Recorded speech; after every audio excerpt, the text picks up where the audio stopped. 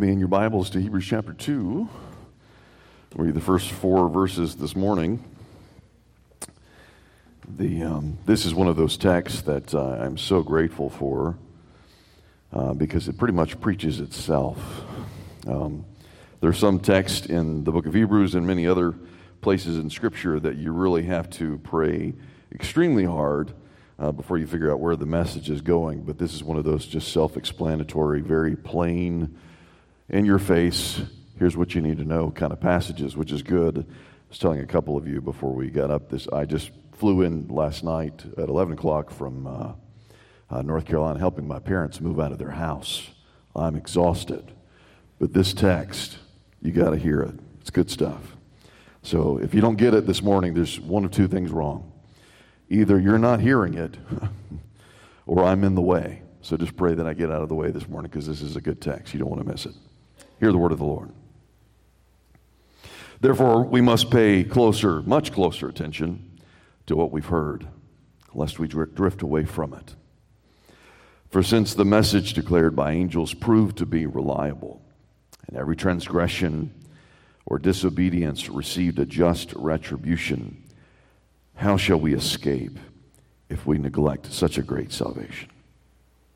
It was declared at first by the Lord, and it was attested to us by those who heard, while God also bore witness by signs and wonders and various miracles, and by gifts of the Holy Spirit distributed according to his will. Let's pray together. Our Father, we ask for much grace as we hear your word. Lord, we are weak. We cannot receive this without the help of the Holy Spirit. We cannot understand it. We cannot believe it. We cannot embrace it. Lord, give us all the unction of the Holy Spirit to receive what you would have for us today. And then, Lord, give us the desire and the ability to act accordingly. We pray in Christ's name. Amen.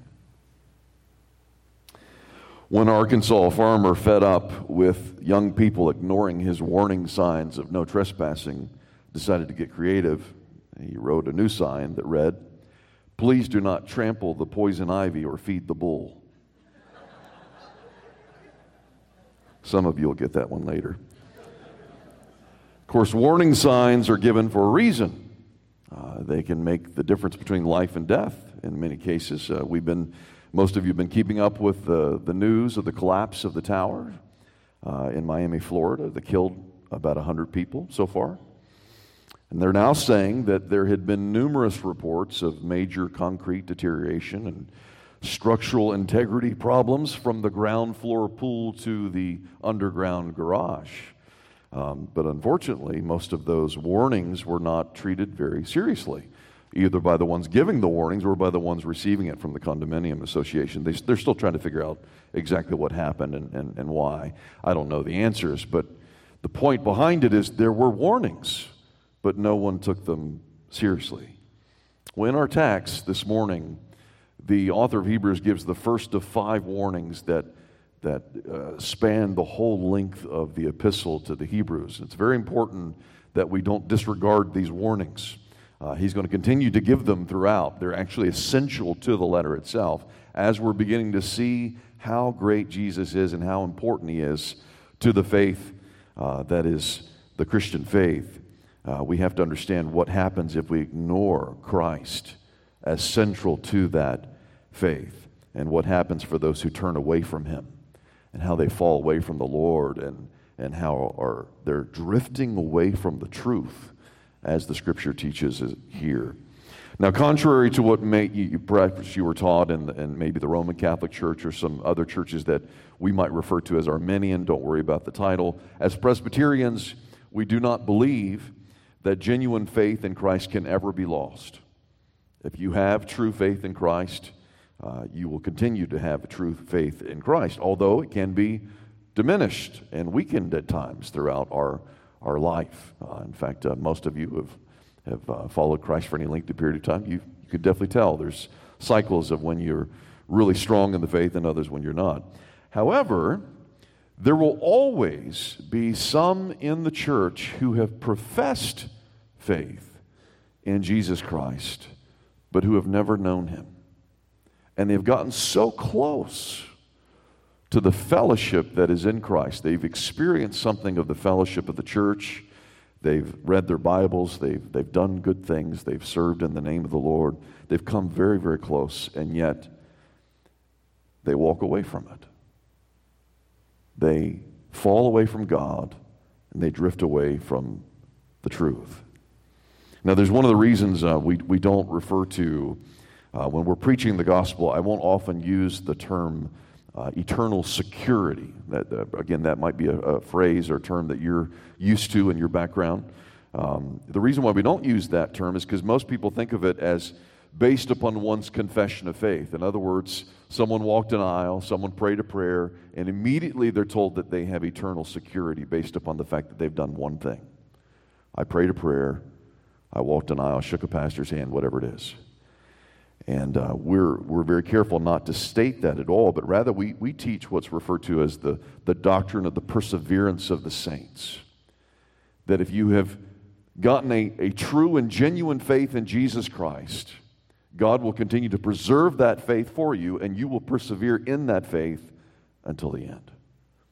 It can never be taken from you, but only if you have it first. If you don't have it, then you may very well be in one of the shoes of the people that he's talking about here. In fact, the warning passages that are given in texts like these, there's 5 of them in the book of Hebrews, there's others in other books of the Bible as well. But they're actually written to the elect. They're written to those who have saving faith rather than to those who don't. And it's actually used as a means of preserving our faith, because what it does is it forces us to examine our spiritual state to see whether we truly are in Christ Jesus, whether our faith is resting in the proper place. And by extension, it also instills in us a healthy fear of the Lord and a stronger and more dependent love for Christ, knowing that our future is completely, utterly dependent upon him. So it's a good thing. These warnings are good things. Think about it this way. Every time anyone has ever talked about judgment in the church, and nowadays judgment is not considered a good thing. But if a pastor never talks about judgment, he does not care for you. If a person never gives you a warning, they do not care for you, because they'd rather just see you drop off into the abyss rather than tell you the truth, that there's a warning, there's a danger here. And that's exactly what he's doing. So this morning, I'd like to expand on this first warning by asking and answering 4 questions. Here are those questions. First, what is spiritual drifting? Second, how dangerous is it really? Third, how and when can it happen? And fourth, what's the remedy? What's the cure? Let's start with number 1. What is spiritual drifting? Now, most of us know what physical drifting is like, especially as a kid. I'm sure many of you. Actually, I should double check with this. For those of you who live in Michigan and have your whole life, do you ever go to the ocean on the coast? Ever? Or do you just always swim here in the lakes? I'm just wondering. Because there's great pride in the lakes, I get it, but I'm just wondering. Now, because I don't go to the lakes very often, is there huge waves at the lake at times that will push you to the sides? You know what I'm talking about? All right, so as a kid, I have all these memories of being in the ocean and going into the ocean at one point and then losing sight of my parents and my beach towels and my hotel and everything else and being 5 miles down somewhere else. You know what I'm talking about, right? So that physical drift, it happens automatically if you're not paying attention. In fact, the word that's used here in the Greek signifies, it's a nautical term signifying a ship whose anchor has broken loose from the ocean floor. And it's beginning to drift dangerously off course farther and farther to the point of ruin, to where it either hits the rocks or ends in some other catastrophe. Spiritual drifting is a similar phenomenon when an individual's soul anchor, if you will, has been pulled up from its foundation and is beginning to drift away from the truth that this person thought they at one time held so dear. and now it's just not as important. They're beginning to drift away from it. Now, this doesn't happen on purpose. No one attempts to drift. It happens unintentionally. It happens unconsciously most of the time, and it happens gradually. So it's a very slow process where one begins to drift and then finally drifts away. It's not like spiritual apostasy. Spiritual apostasy is sort of a decision that is made that I no longer, because of something that's happened in my life, I don't trust God, I don't want God, I like my sin better. I'm consciously deciding to walk away from God. That's spiritual apostasy. Spiritual drifting, on the other hand, is not something that you choose to do. It just happens because you're not paying attention. And something else has taken the place in your heart that at one time seemingly Christ had taken. Again, if you put it in spiritual terms, you're not paying attention to your spiritual vessel, and your soul is floating away. At one time you were rowing against sinful currents, but now you're just freely and leisurely floating along with whatever the flesh, the world, and the devil want for you. It's no longer, you're not going against the stream at all. When the author of Hebrews says in verse 1, we must pay closer attention, he's using another nautical term that signifies either holding to one's course by holding on to the wheel and directing where you're going, or else securing an anchor. We'll get later on in Hebrews chapter 6, we'll see that Christ is the anchor of our soul. He's not quite got there yet, but he's hinting at it even now. In fact, if you're familiar, when we lived in New England, in Rhode Island, their flag has a symbol on it. You know what the symbol is? It's an anchor. It has the word hope on it. It's based upon that passage in Hebrews, that there is hope in Christ as the anchor of our soul. You lose sight of Christ, you're going to begin to drift. Evangelical author Professor D.A. Carson put it this way in spiritual terms. He says, people do not drift toward holiness. Apart from grace-driven effort, people do not gravitate toward godliness, toward prayer, toward obedience, toward delight in the things of the Lord. Rather, we drift toward compromise, we slouch toward prayerlessness, and we slide toward godlessness. And the truth of the matter is, as sinners, we are all prone to drifting. All of us. Our natural bent as fallen creatures is to drift away from the truth, to drift away from faith and good works, and to drift away from Christ. It happens naturally if we're not paying attention. But how dangerous is it? That's point number 2. Well, in the case of these Jewish Christians, it's a very clear and present danger. Again, we said last week, these people are not dying over the faith at this point, but they're beginning to slowly turn away from Christ as persecution continues to grow and it's becoming more unfashionable to follow Christ and to walk in Christianity. It's much easier just to go back to the old ways. Thankfully, we're not in any sort of major persecution at this point. Maybe we've been belittled because of our faith, but that's about it so far in our country. But it doesn't take persecution to drift away from Christ. I was thinking about this over the last year. You think about the first couple months when COVID hit and all the churches shut down. And many of the churches, including ours, began to put the services online. And then all of a sudden there was a new resource at the disposal of pastors we never had before. I could tell whether someone was actually watching. There's statistics on all this stuff. In fact, it's crazy. Even the devotionals that we write, I know who actually reads them now. Scary. Especially now that I've told you, because now someone will click on it to look like they read it, even though they didn't. I know how it works. Thankfully, I think you ought to know me by now. I'm not going to constantly double check to see what you've done. However, the general trend, not just for our church, but all the churches across the country, when all these sermons started going online, the first couple of months, a lot of people were watching them. Then you notice by about the third month, again and again, just kept going down. Somehow, the same people who were used to drinking their coffee, sitting on the couch, watching the sermon at home while the dog's barking and the neighbors or who knows what's going on, it got a lot harder. And it was harder to continue to keep up with these things. And a lot of people stopped doing church. And we noticed in the same way that when we started having services back at the church, I know, again, many people had health concerns, I get that. But some people stopped coming simply because they got out of the habit of coming to church. They just slowly were drifting. It's amazing how much of a means of grace the church is to us. When you're not involved in the church, your mind starts thinking all sorts of weird things, and you start going back to old desires. You begin to forget the love that you had in Christ. But it doesn't take a pandemic to cause spiritual drift. It can happen at any time. We're all susceptible to it for a number of reasons. I'd say the top three are our own pride.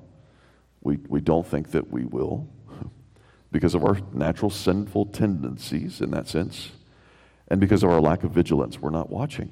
We're not paying attention. Thus, we're more likely to drift away.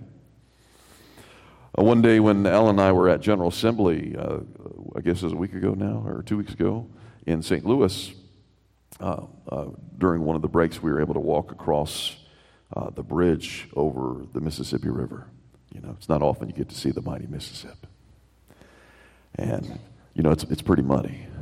But you get to see a bunch of tugboats and some old steamboats and a lot of driftwood.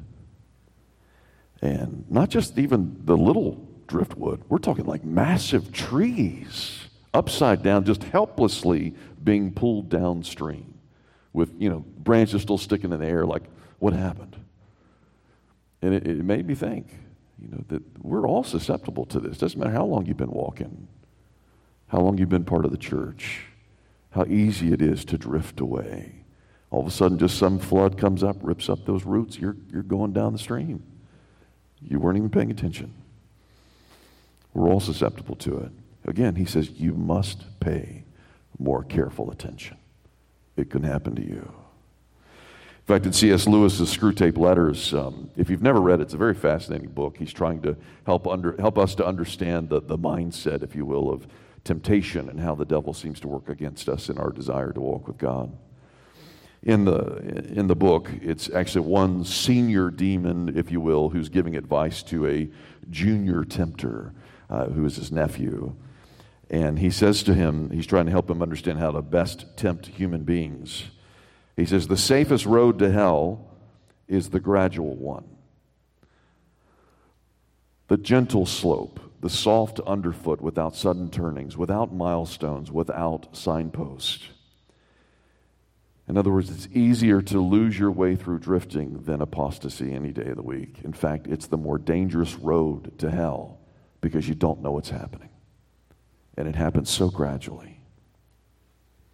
C.S. Lewis adds in another place, he says, if you examined 100 people who had lost their faith in Christianity, I wonder how many of them would turn out to have been reasoned out of their faith by honest argument. Do not most people simply drift away? You know that's true. Ellen and I were just talking the other day. I have such good memories of the Christian fellowship that I had in college. We didn't have RUF, but had InterVarsity, very involved in that. And that was one of the solidifying influences in my own faith. And yet, we were talking the other day that there are a number of people that I spent quality time with, praying with and serving with, who no longer go to church today, no longer even attempt to seek Christ. They fooled me. It's just no longer important to them. Again, they didn't make a conscious decision. No one reasoned them out of the faith. They just stopped seeking Christ. And then I was thinking about, well, if it's that bad in college, man, you go back to my youth group, I might be the only one.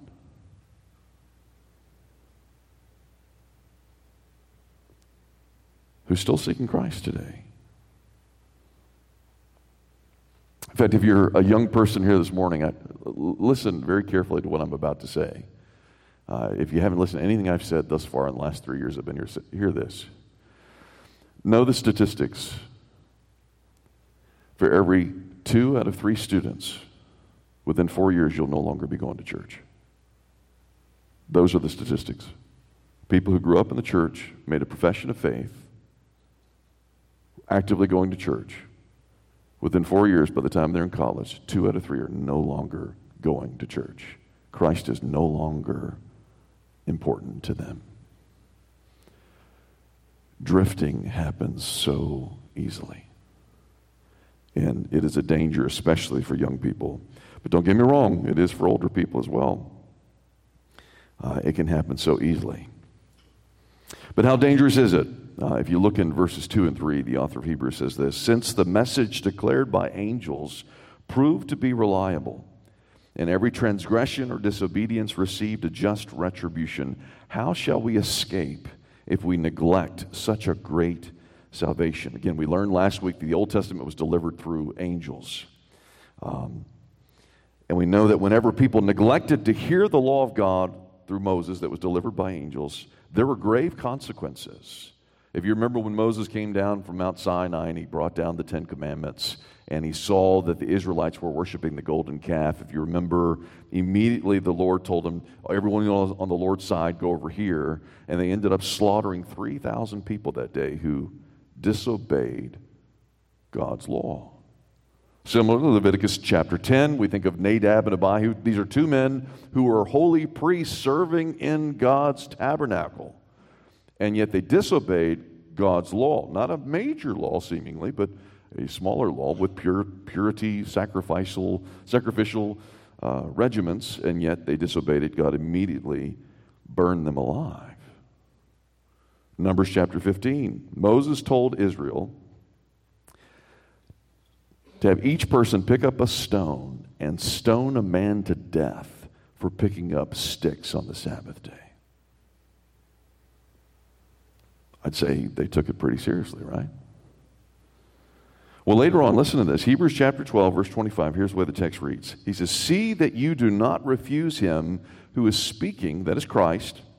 For if the Israelites did not escape when they refused Moses who warned them on earth, much less will we escape if we reject him who warns us from heaven, that is Christ. He's doing a comparison here, saying if the judgment that was meted out upon the Israelites in the Old Testament for breaking the law of God was bad, it's nothing in comparison for those who have rejected the gospel of Jesus Christ. Hebrews chapter 10, verses 28 and 29. Anyone who has set aside the law of Moses dies without mercy on the evidences of 2 or 3 witnesses. How much worse punishment do you think will be deserved by the one who has trampled underfoot the Son of God? Have you heard those passages before? In light of verses like this, John Calvin, one of the reformers, said this. He says, it's not only the rejecting of the gospel, but even the neglecting of it that deserves the severest penalty in view of the greatness of the grace which is offered in it. God wishes his gifts to be valued by us at their proper worth. The more precious they are, the baser is our ingratitude if they do not have their proper value for us. In accordance with the greatness of Christ, so will be the severity of God's vengeance on all despisers of the gospel. Here's the principle. It's more heinous to sin against the love of Christ than it is the law of Moses. If you don't believe that, go back and read the New Testament in full. It is more heinous to sin against the love of Christ than it is the law of Moses. Otherwise, Jesus would not have said to the town of Capernaum in Matthew chapter 11, verses 23 and 24, if the mighty works done in you had been done in Sodom, it would have remained until this day, but I tell you that it will be more tolerable on the day of judgment for the land of Sodom than for you. Why? because Christ had shown his love to Capernaum. Christ had revealed his glory and miracles to Capernaum, and they rejected him. He said, it will be worse for you on the day of judgment than anyone who ever lived in Sodom and Gomorrah, no matter how heinous their sin was against the law of Moses, against the law of God. To sin against the law, the love of Christ, is worse than sinning against the law of Moses. That's the author's main point, verses 3 and 4. Reminding us here is that this new revelation did not come from angels. This is what we talked about the last couple weeks. It did not come from prophets, but rather came from the lips of the Lord Jesus himself in the flesh. And then, in addition to that, he sent his apostles to share that testimony with the people who are the recipients of this letter. They're hearing from the apostles' mouths themselves the sure testimony of Christ, and they're confirming it with the same type of signs that were confirmed in Capernaum.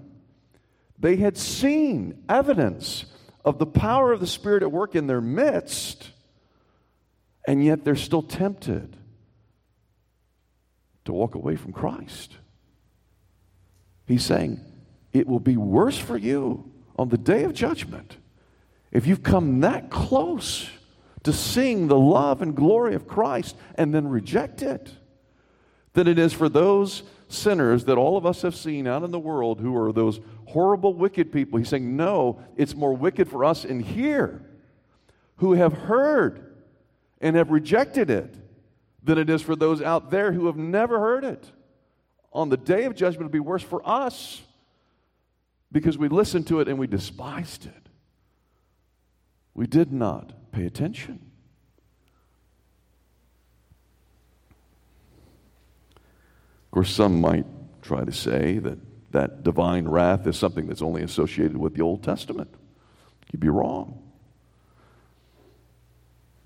God is the same yesterday, today, forever. If you think about it, the story ends with Jesus coming a second time in wrath, in judgment upon all those who have rejected the gospel of Jesus Christ.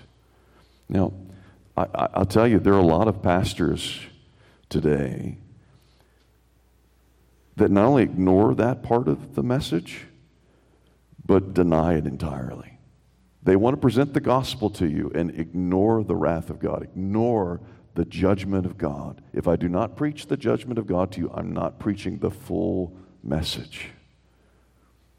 God is saying there is a day of judgment that's coming,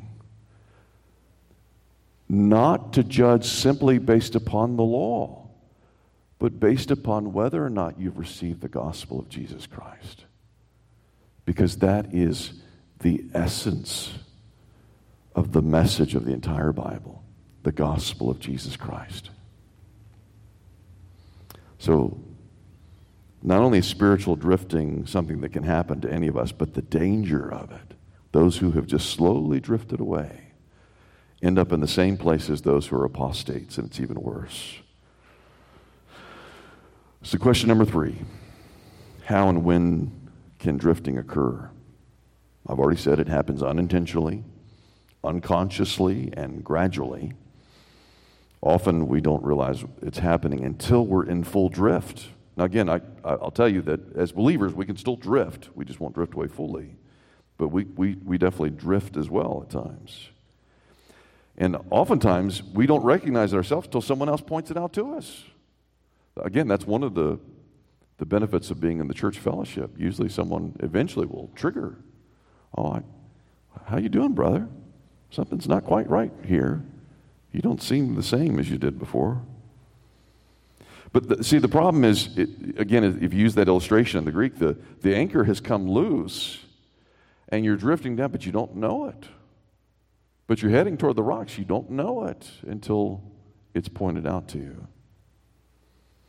The hard part is I think many of us think of the drifters as those who've stopped going to church. And certainly they are drifters. But you can be going to church every Sunday and sitting and listening to the sermons and still be a drifter.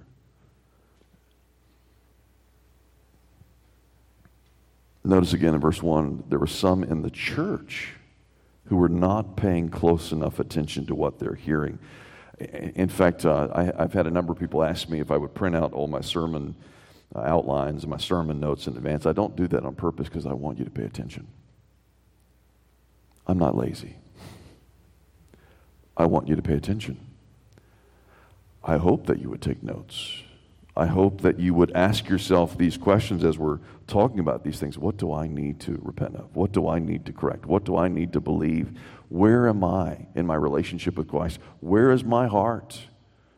To examine myself in these ways, to follow along closely. He says, pay much more closely and attention.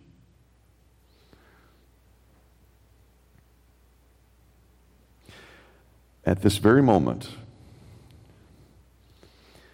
you are in a more dangerous position than anywhere else out in the world. You think I'm crazy? You're sitting here in one of the most dangerous spots you can ever be. You are either on the very edge of paradise, or you're about to enter into the Bermuda Triangle based upon how you receive God's word. He says, pay close attention to what you're hearing. Every sermon that goes in one ear and out the other is inoculating you against hearing any sermon in the future. It's been a while, I guess, since I've preached a sermon on how to listen to sermons, but there's a need for those types of sermons. How to pay attention. How to pay attention when you're reading the Bible, not just to read the Bible, and again, just you immediately walk away and forget what you heard. Remember, James says, like a man looking in the mirror, immediately forget what he looks like.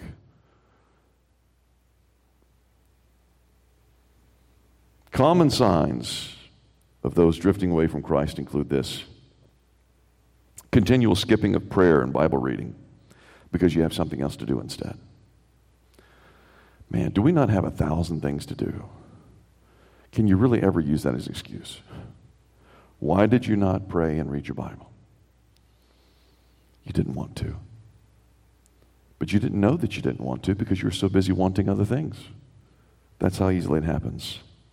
You know you're drifting when you're slow to respond to the conviction of the Holy Spirit. The Spirit is pointing out sin in your life, and you're wavering on whether or not you're going to respond to that. You become hard of heart when you don't respond at all. But you're drifting when you still hear it, but you don't respond to it. Clearly something's going on. You're not bothered by your sin like you used to be. You're drifting when you go to church, but you're one of the first ones always to leave. Do you think that's unfair for me to say? In other words, you come to church because you know it's your duty to come, but for some reason being in the house of God with God's people is not that exciting for you, and you'd rather be somewhere else. So you're always the first one to leave. There's something about being in the presence of God with God's people, lingering in prayer, lingering in Bible reading, lingering with God's people. These are the things that you know the Spirit's working in me because I like these things now. I love these things. That's why we talk about 3 means of grace: the Word, sacraments, and prayer. The sacraments are in terms of the corporate body. You're spending time with God's people. Another sign that you might be drifting is when you no longer talk about Christ when you have the opportunity to do so. Now, some of you may have never been in the habit of evangelism or sharing your faith, but some of you have, and then you've just stopped doing it, slow drifting away. I think I have a brother here that recommended a tract to me. I just bought, I didn't buy them, I had the church buy them, about 500 of these guys. Basically, 2 for every person in the church. Put them in your pocket. See if the Lord opens up opportunities for you to talk about Christ. We're going to make our own eventually, but I got tired of waiting for myself to create something, so here we go. I'm going to put them out on the table. There are already some I'm out there and put out more. Not as a work of the flesh, not in the sense of you got to do this to earn your salvation, but it's simply a reminder. Where am I at? Examining myself. Do I want to talk about Christ anymore? Do I desire the things of Christ anymore? Do I want to read the Bible? Do I want to pray? Do I want to talk about Him? One of the easiest ways in which people drift away from the love of God and Christ is simply to fall in love with the world all over again. That's how it happens. Again, he tells the church in Ephesus in the book of Revelation, you've lost your first love. Why did you lose? Because you went back to the old lovers. Not your spouse, but all those that you had prostituted yourself with. You've gone back to those things all over again. So what's the remedy? What's the cure? It's obvious. You feel like as a pastor you repeat yourself 1,000 times, but it comes back to the Word, prayer, and the church. Those are the means of grace. Those are the things that keep us going against the stream. If we're not involved in those three things, we're going to drift, and we're going to drift badly. He says you must pay more closer attention to what you've heard. So the question is, how good is your attention span? How good is your hearing? How is your time in God's Word? How is your prayer life going? These are questions that we don't ask each other very often. We don't ask ourselves often enough either. But we have to ask ourselves. Paul commands us, every time we receive the Lord's Supper, he says, examine yourself before you take the Lord's Supper, right? That's meant to be a regular occurrence. But then in addition to that, another passage, 2 Corinthians, he says, examine yourselves to see whether you're in the faith. Whether Jesus Christ is in you, examine yourself. So how do you do that? In one book on prayer that I read a few years ago, a pastor asked 4 questions. I think these are really good questions. Maybe you can remember some of these. They're all about the same theme. First of all, what he does is it's all based upon this nautical metaphor. He says, imagine that your soul is a boat, and a boat with oars and a sail. And then he asks these questions. And I'll ask them to you. Are you sailing? Sailing means you're living the Christian life with the wind at your back. God is real to your heart. You often feel His love. You see your prayers being answered. When studying the Bible, you regularly see remarkable things, and you sense Him speaking to you through His Word. You sense people around you being influenced by the Spirit through you. Are you sailing, brother? No? Well, let me ask you this. Are you rowing? Rowing means you're finding prayer and Bible reading to be more of a duty than a delight. God often, though not always, seems distant, and the sense of His presence is fairly rare. You don't see many of your prayers being answered. You may be struggling with doubts about God and yourself, yet despite all this, you refuse self-pity or the self-righteous pride that assumes you know better than God how your life should go. You continue to read your Bible, you pray regularly, you attend worship and reach out and serve people despite the inner spiritual dryness that you feel. Are you rowing? No? Well, then are you drifting? Drifting means that you're experiencing all the conditions of rowing, that same spiritual dryness, the same difficulties in life. But in response, instead of rowing, you're just letting yourself drift. You don't feel like approaching and obeying God. So you don't pray, you don't read. You give in to self-centeredness that naturally comes when you feel sorry for yourself. And you drift into self-indulgent behavior to comfort yourself, whether it be through escape eating, or sleeping, sexual practices, or whatever else. Brother, are you drifting? If not, there's only one other option. Are you sinking? Eventually, if left unchecked, your boat, your soul, will drift away and will truly lose any forward motion in Christ. The numbness of heart will become hardness because you give in to the thoughts of self-pity and resentment. If some major difficulty or trouble were to come into your life, it would be possible to abandon your faith and identity as a Christian altogether.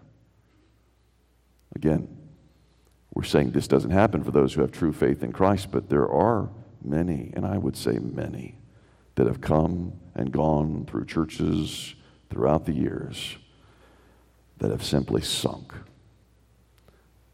They did not make it. they were not paying attention. Now notice in that metaphor, there's some things in which you're responsible for, and there are other things that are out of your hands entirely. The things that you're responsible for are simply submitting yourself to the means of grace, reading the Bible, praying, being a part of the church even when you don't feel like it. But those other things, you have no control over. Your circumstances, what happens, even sometimes how you feel. But if you pray, if you worship, and you obey despite those things, you will not be drifting. You're at least rowing. You see the difference? Drifting is when you no longer are doing any of these things. At least you're not doing them consistently. In any case, the exhortation for you this morning is the same. Pray thoughtfully. Don't just go through the rote prayers. Pray thoughtfully. Pray patiently. Read your Bible carefully. Read it again. The same passage you didn't get the first time. Read it again. And sit there and meditate upon it until you get something from it. Don't just read it just to read it. Read it prayerfully. Pray it back to God. When you listen to a sermon, listen attentively. Take notes. Pay attention. Even if I'm a horrible preacher, the Scripture itself will speak to you if you pay attention. It's the power of God's Word, not the power of my words, that can change your heart, soften it, giving it perseverance. For this, that's rowing. Even though sometimes you feel like you're rowing in the dark, you're still rowing. You're not drifting. You're moving forward. And the Holy Spirit is still at the oars with you until that wind comes back and you're just flowing in the right direction again with utter joy. In the meantime, you're not drifting. The Lord will sustain your faith. He will preserve it. He gives you the strength to persevere. So, brother, if you're not sailing, at least be rowing. Let's pray together.